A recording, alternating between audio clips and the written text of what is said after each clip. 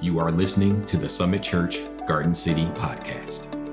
Our vision is to treasure Christ above all else and live for more. Today we're going to be talking about honor. The word is honor. We'll be reading through the verses of chapter 6 to 14, and it has to do a lot with honor. It's an important word, and I find myself asking, what is it? What is it? Whenever I hear the word, there's almost a visceral reaction. Emotions well up within me, and I'm sure these same emotions well up within you, right? Thoughts of gratitude, admiration, respect, worthiness, they all surface when you hear the word honor. While we may not be able to verbally explain how to honor, we all have a deep emotional understanding of it, because honor starts in the heart. Not in our heart, but in the heart of the one we honor. By heart, I mean the deep motivations. Honor starts in the deep motivations of the one we honor. We will find that the greatest honor we give is to those we know deeply in relationship. And secondly, for those we know deeply about. That is because without knowing deeply, or better said, without deep knowledge of a person, we are unable to understand why they act honorably.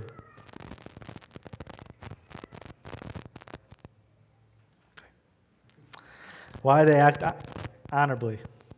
I don't know what's going on here, but the intentions behind their actions are not clear without this knowledge.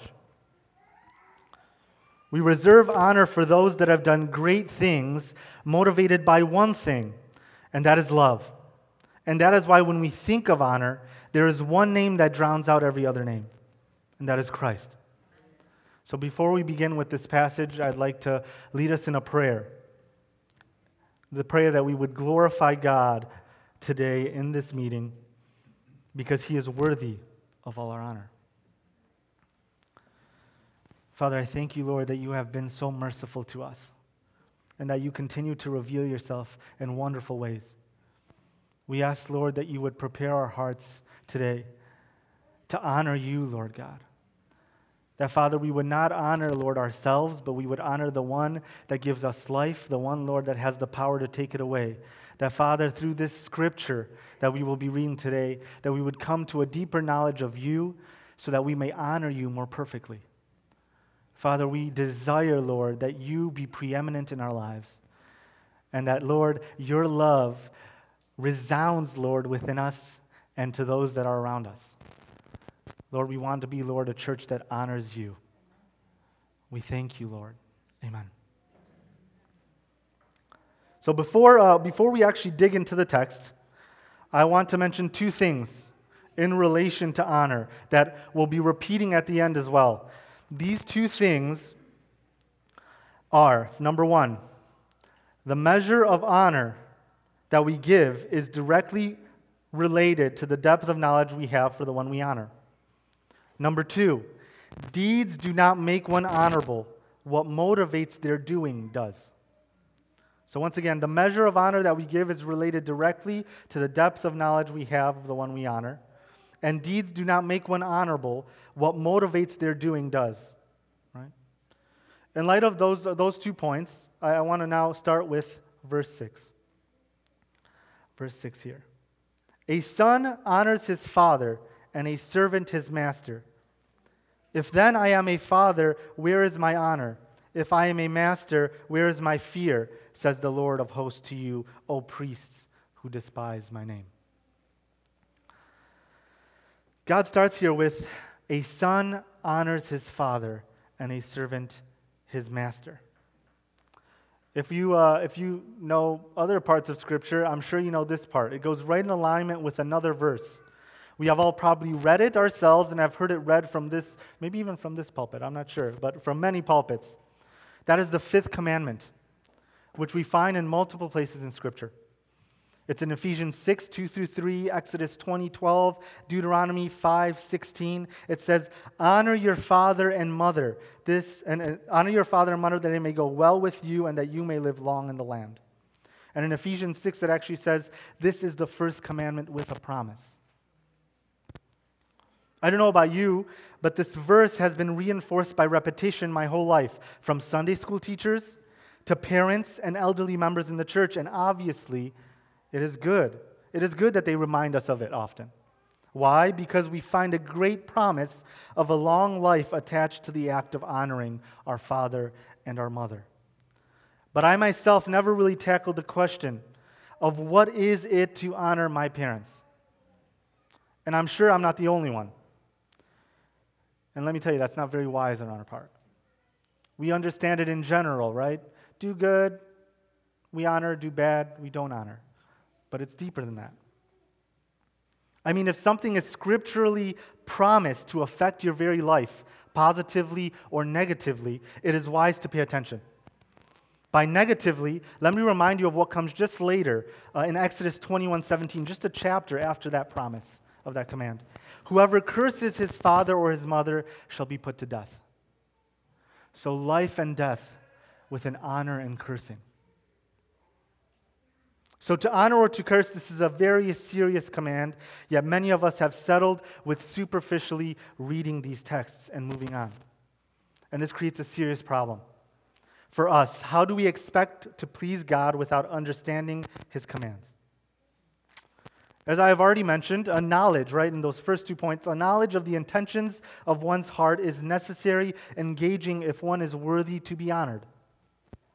First, we need to understand that ultimately there is only one worthy of honor, and that is God. For we are all fallen and sinful, and our hearts are deceitfully wicked. That truth, though, seems to present a problem. Why then does God repeatedly remind us to honor our mother and our father when they are fallen themselves? I believe that is because at the level of fallen human relationship, parenthood exposes humanity to a near unconditional love. Why do I say near? Because the only perfect love is from our Heavenly Father, God. We know that even with the depth of love that we have for our children, we still fail to be consistent in our application of it. We know that daily we make mistakes and we regret many things looking back, but our intentions, the motivations of our heart are love for our children. This is a common grace that God has given us as parents. So why are our parents worthy of honor? First and foremost, they are worthy of honor because God commands it. But also because in everything they do for us, they intend it for good, even though because of sin, their intention does not always align with what is actually good. God, going back to the text, God mentions after a son honors his father, a servant his master, right? The love of a master is far less than that of a father. But similarly, a good master must also be honored because a good master knows that he is responsible for his servant, and he knows that loyalty and dependability are cultivated with love. A good master does not wish harm, but health for his servant. There we go. So once again, a good master does not wish harm, but health for his servants. Then God shifts from speaking about worldly relationships of authority between one another to relationship with Him. In the next portion we read, "If I am then a father, where is my honor? And if I am a master, where is my fear?"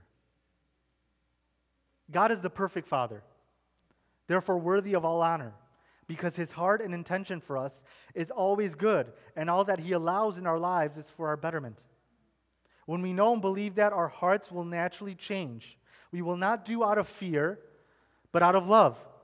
We will seek to fulfill all His commands in a way that exalts His name. That is what honor is. Honor is the humble response of our heart to the knowledge of His. It is His heart being reflected.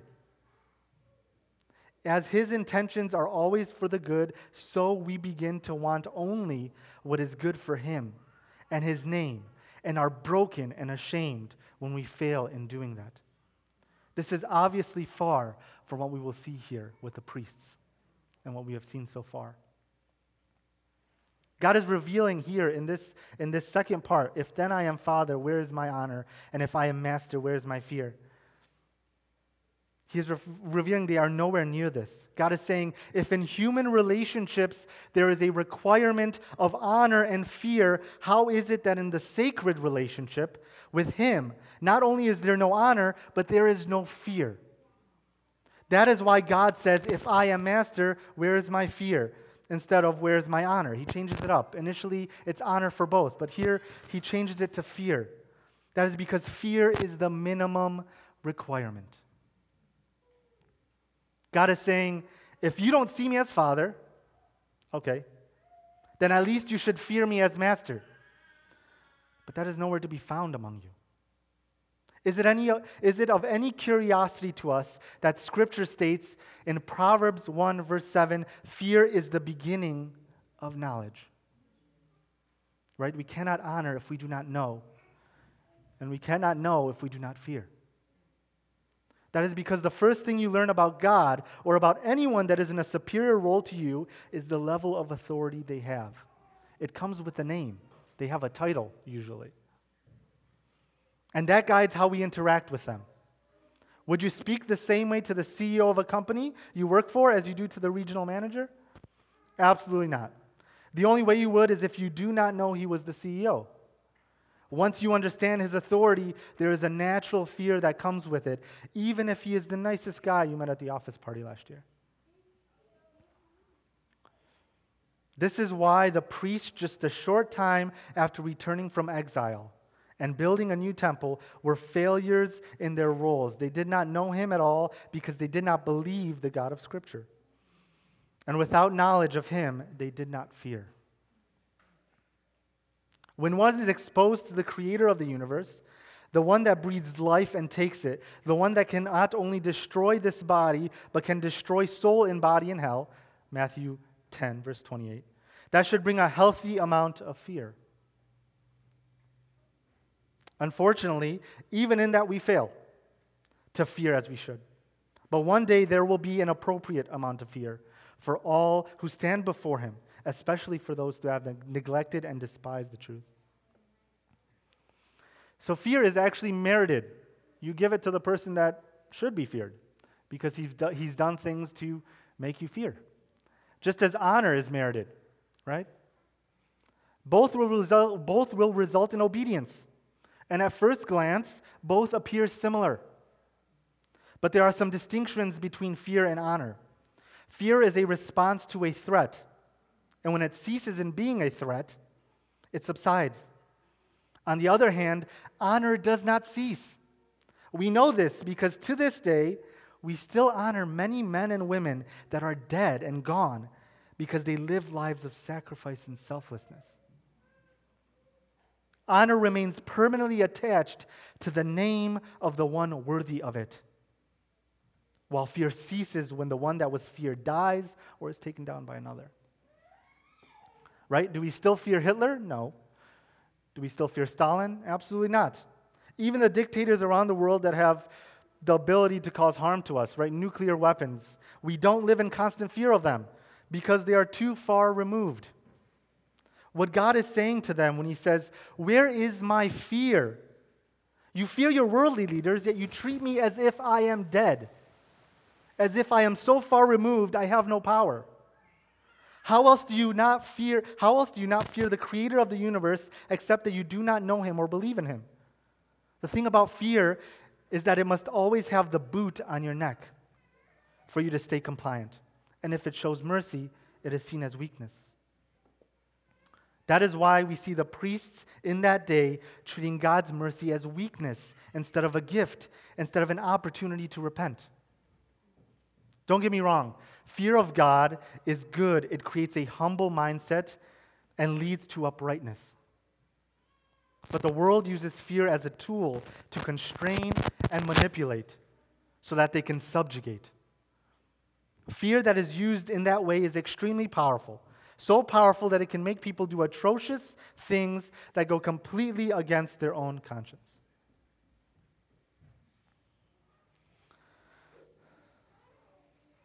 They go completely against their own conscience. Yet the amount of fear that was in the priesthood could not even motivate them to obedience. Crazy, isn't it? Fear in the heart of man that does not lead to knowledge is a manipulative and deceitful fear. It is a fear focused on self rather than on God. It is the same type of fear that evil rulers of this world use to manipulate.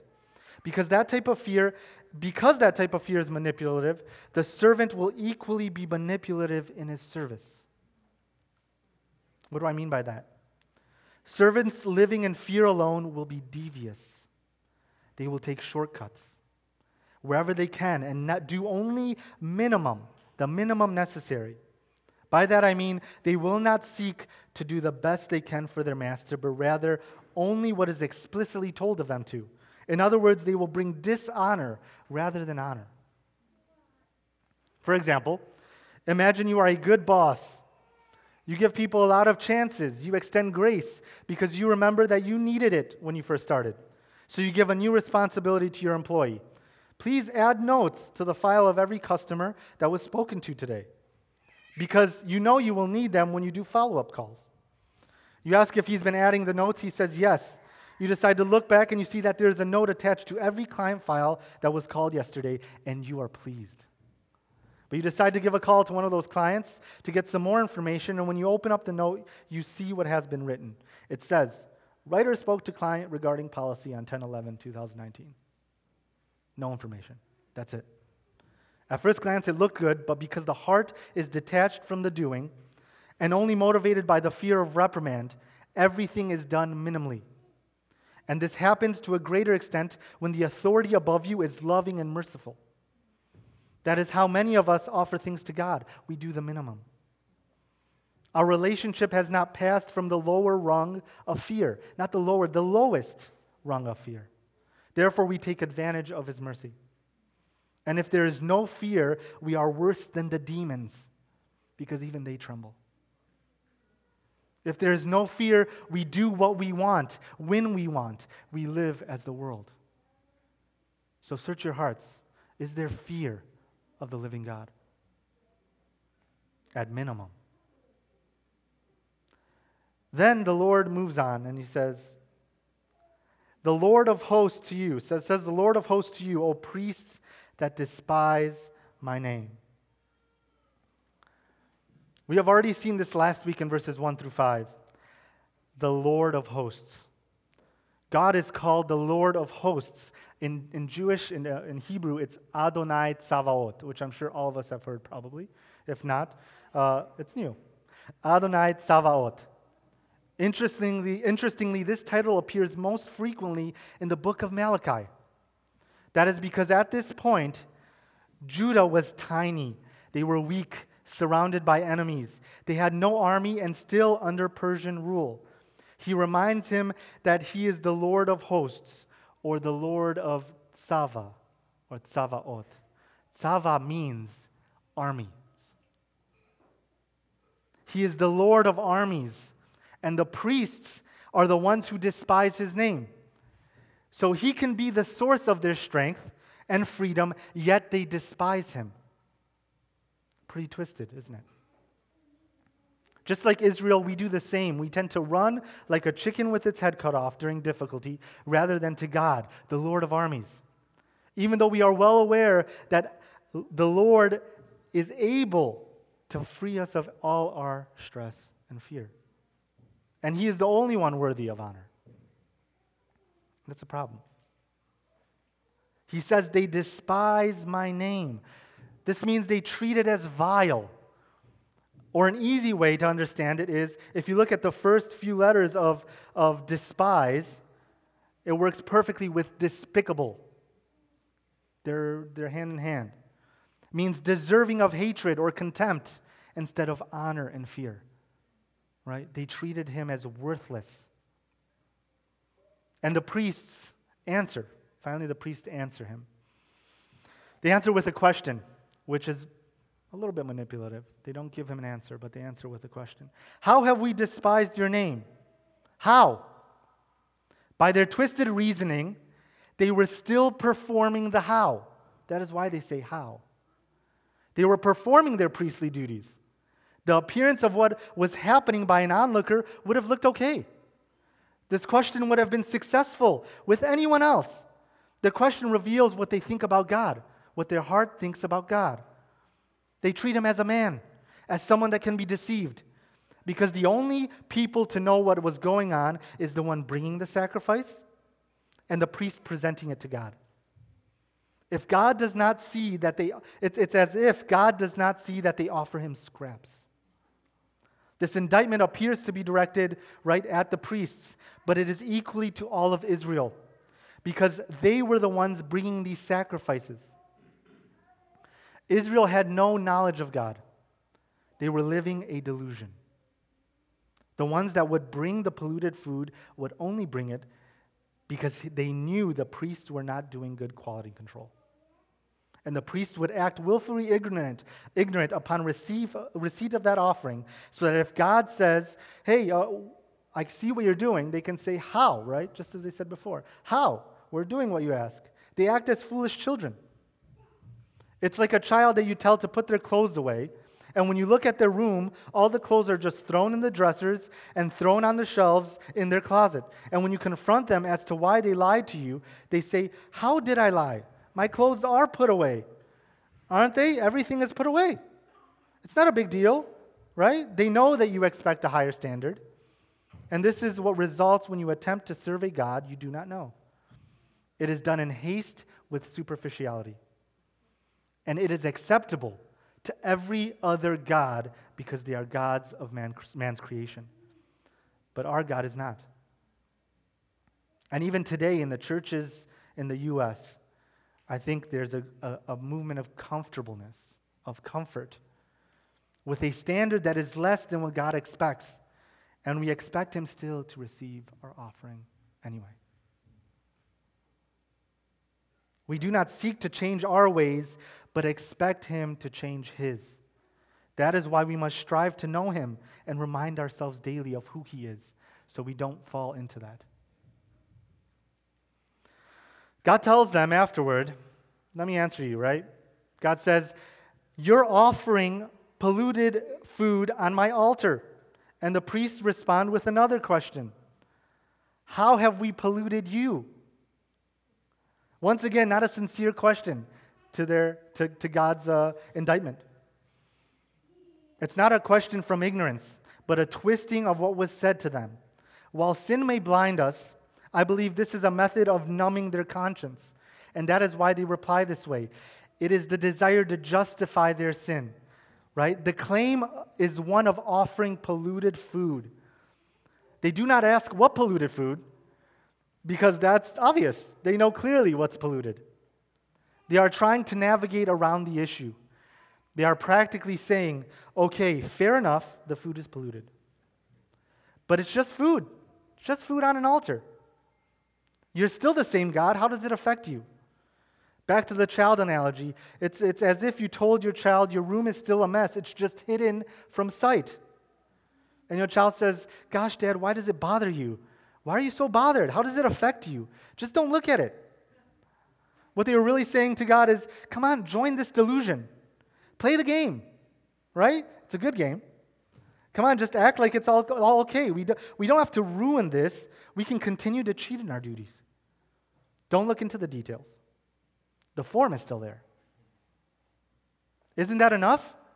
These priests do not intercede for the people. Rather, they delude them into damnation. That is because they benefit from this delusion.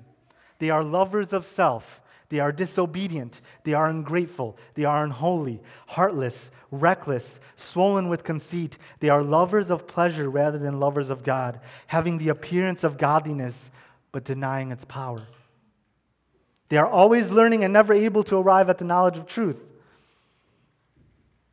They oppose the truth. They are men corrupted in mind and disqualified regarding the truth. Does that sound familiar?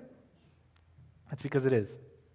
These are the attributes that are listed in 2 Timothy 3, and they fit perfectly for them. The same sins visible in Malachi's time have not seemed to change. And those same sins plague our time as well.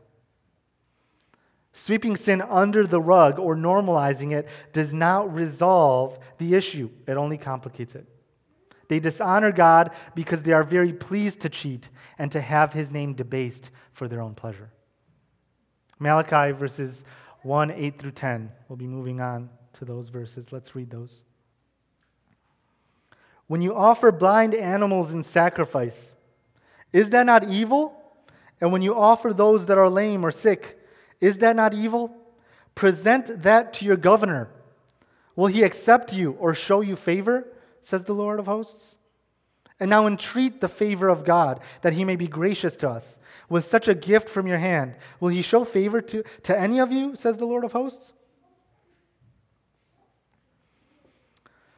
Oh, that there were one among you who would shut the doors, and that you might not kindle fire on my altar in vain. I have no pleasure in you, says the Lord of hosts, and I will not accept any offering from your hand. So what does God say here? He's saying, I'm not falling for it. God does not fall for their attempts to circle the issue, but brings to light the very sin they didn't want to expose. He does this because truth has power to disinfect. This is his mercy. I know what you're doing. Change. God tells them that they have said the Lord's table may be despised. And I'm pretty certain they did not explicitly say this to anyone, by word at least. But rather it was heralded loudly through their deed. The standards that we set and keep, right? In our families and in our churches, they will speak loudest. Just like the deeds that they were setting, the standards they were setting were speaking loudest of all. And that's why everyone knew this in Israel, and everyone lived this way. Similarly, we should not fall for any attempt to hide sin in our midst, but should seek to expose it with truth and love. Right? Their offerings were a reflection of the honor they had for God, or the lack of it. They were offering blind animals that were lame and sick. Imagine this. These were cheap offerings. It cost them nothing. The act of giving that type of animal was not, it was not only evil, it's self-serving, which is still evil, but it's even worse almost. Blind animals are a headache. They require a lot of care. And similarly, lame animals are useless. You can't work with them. And the sick animals were a danger for the other livestock. And many times it would die. So you would separate it so the others wouldn't get sick from it. But instead of doing that, they said, hey, I've got an idea. Why not give it to God? I won't even have to do the work of disposing the body. The priests will take it off my hands, and I will be richly forgiven. The temple, literally and figuratively, became a dumpster for the animals they would have had to dispose either way, right? The priests made the temple of God a dumpster. It's evil. And the priests were taking these offerings and burning them on the altar. The priests had made the temple not only into a dumpster, but a dumpster fire. We all know that word, right? A dumpster fire. They literally made it into a dumpster fire. While the people were horribly wrong to do this, bringing these horrible offerings to the priests were even more at fault. They set the standard, right? And they allowed the standard to fall so low that the people of Israel honored their livestock more than they did God. They would offer up their sick animals to God out of a desire to care for their animals, right? Rather than to serve the eternal King, the one worthy of honor. Imagine the spiritual state of loving your livestock more than you love God. You don't have to imagine, actually. I think that exists today. We see TV shows about this even, right? Many people today spend more time with and more resources on their pet than they do with God. Is it any wonder God says to them, oh, that there were one among you who would shut the doors that you might not kindle fire on my altar in vain. I have no pleasure in you, says the Lord of hosts, and I will not accept an offering from your hand. Does that not stir within you anger? You can hear it, right? Brokenness. Oh, that one of you would shut the doors and not burn this evil thing on my altar. there was not one that honored or feared God. The whole priesthood was perverse. These priests were not realizing that in demeaning God, they demeaned themselves because they represented God in Israel. That is why without God, we revert to foolishness. All of us. The priests were well aware that the gifts that were being presented by the Israelites to the governor, right, that was placed by Persia, they were a far greater quality than the offerings being presented to God. And you see the heartbreak of God, right, telling his people that they are hardened, right? I am the Lord of armies, he says, 3 times there. It's as if he's saying, stop. You're worshiping your rulers, but I'm the Lord of armies. You feel weak, you feel oppressed, and you give him better service than you do me. Come to me. I want to liberate you, yet you embrace oppression. You despise me and honor the one which oppresses you, right? They feared man more than they feared the Creator. Now Malachi 1, verse 11. For from the rising of the sun to its setting, my name will be great among the nations, and in every place incense will be offered to my name. And a pure offering for my name will be great among the nations, says the Lord of hosts. God alludes here to something. He alludes to a coming time when they will cease to be necessary. He's telling the priest that. A time when incense will be offered to his name in every place, alluding to the fact that we will one day worship him and we will have a permanent high priest, a new perfect covenant. And now looking back, we know he was speaking of a time that would come 400 years later, with the birth, death, and resurrection of our Lord Jesus Christ. Through this, we see that he is in control. Even through those dark times in Malachi's time, God was in control. He is able to put out even the worst of dumpster fires. And I am a testament to that. And I think you guys are as well, right? And finally, the truth is revealed. We've been hearing these questions from last week. How have you loved us, right? How have we done this? How have we done that? It's almost annoying. Just be honest. He knows. He's telling you he knows. And in Malachi chapter 1, verse 12 through 14, he says, but you profane it when you say that the Lord's table is polluted, and its fruit, that is, its food, may be despised. But you say, what a weariness this is. And you snort at it, says the Lord of hosts, once again, reminding them. You bring what has been taken by violence, or is lame, or sick, and this you bring as your offering. Shall I accept that from your hand, says the Lord?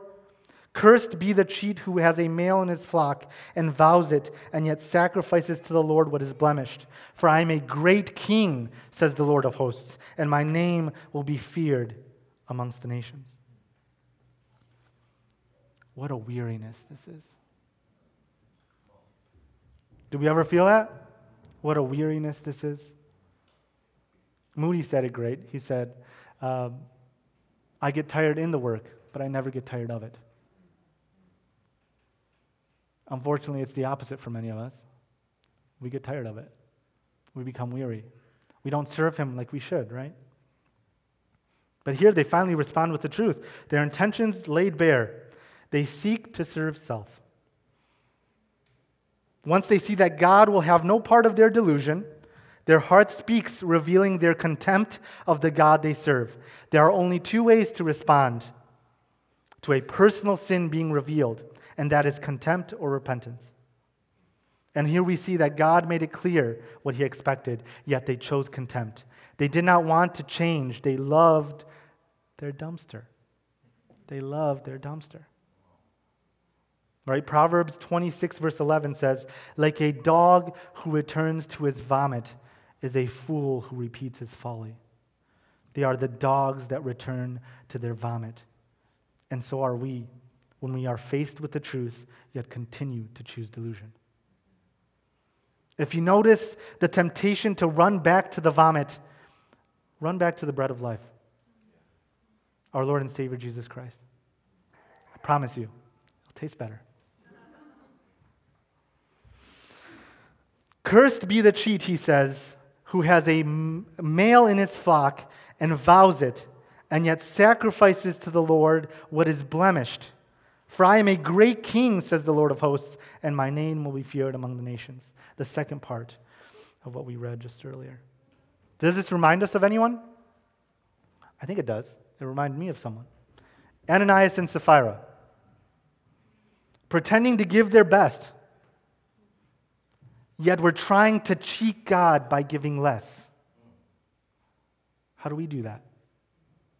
Do we do that? And similarly, it reminds me of Isaiah, right? Saying, because this people draw near with their mouth and honor me with their lips, while their hearts are far from me, and their fear of me is a commandment taught by men. It hadn't changed. It's still the same. They draw near to him with their lips, and their hearts are far from them. Even the fear that he expected of them, it was just a commandment taught by man. And when it's a commandment taught by man, it doesn't have the same weight as a commandment of God. We must remember, no matter what we give, it is still nothing in comparison to the gift of salvation that Christ has given us. There is no impressing God. So be honest. Give him the little you can. Your heart. Right? That is what he wants. So let me repeat those last 2 points here again. The measure of honor that we give is related directly to the depth of knowledge we have of the one we honor. Do you know God? Do you search to know God? Because your honor will reflect that. What you honor will reflect that. We must feed on Scripture and speak to our Lord daily so that the response to please him never diminishes and only increases with each passing day. Because why? He is worthy of it. He is worthy of it, right? And here we see what makes someone worthy. Number 2, the deeds of a man do not make one honorable. Rather, it is the intentions of those deeds that make one worthy of honor. There is not another whose intentions are laid out more clearly than that of our Lord Jesus Christ, that was compelled by love to give his life for an undeserving people. Let us abhor what is evil, right? Let us not live like the priests of Malachi's day, seeking only to serve self rather than God. But let us strive to know him more deeply so that we may honor him with all of our being. And why is that? Just like he ends, because he is a great king. Thanks for tuning in to the Summit Church Garden City podcast. We hope this teaching has encouraged you and helps you live for more.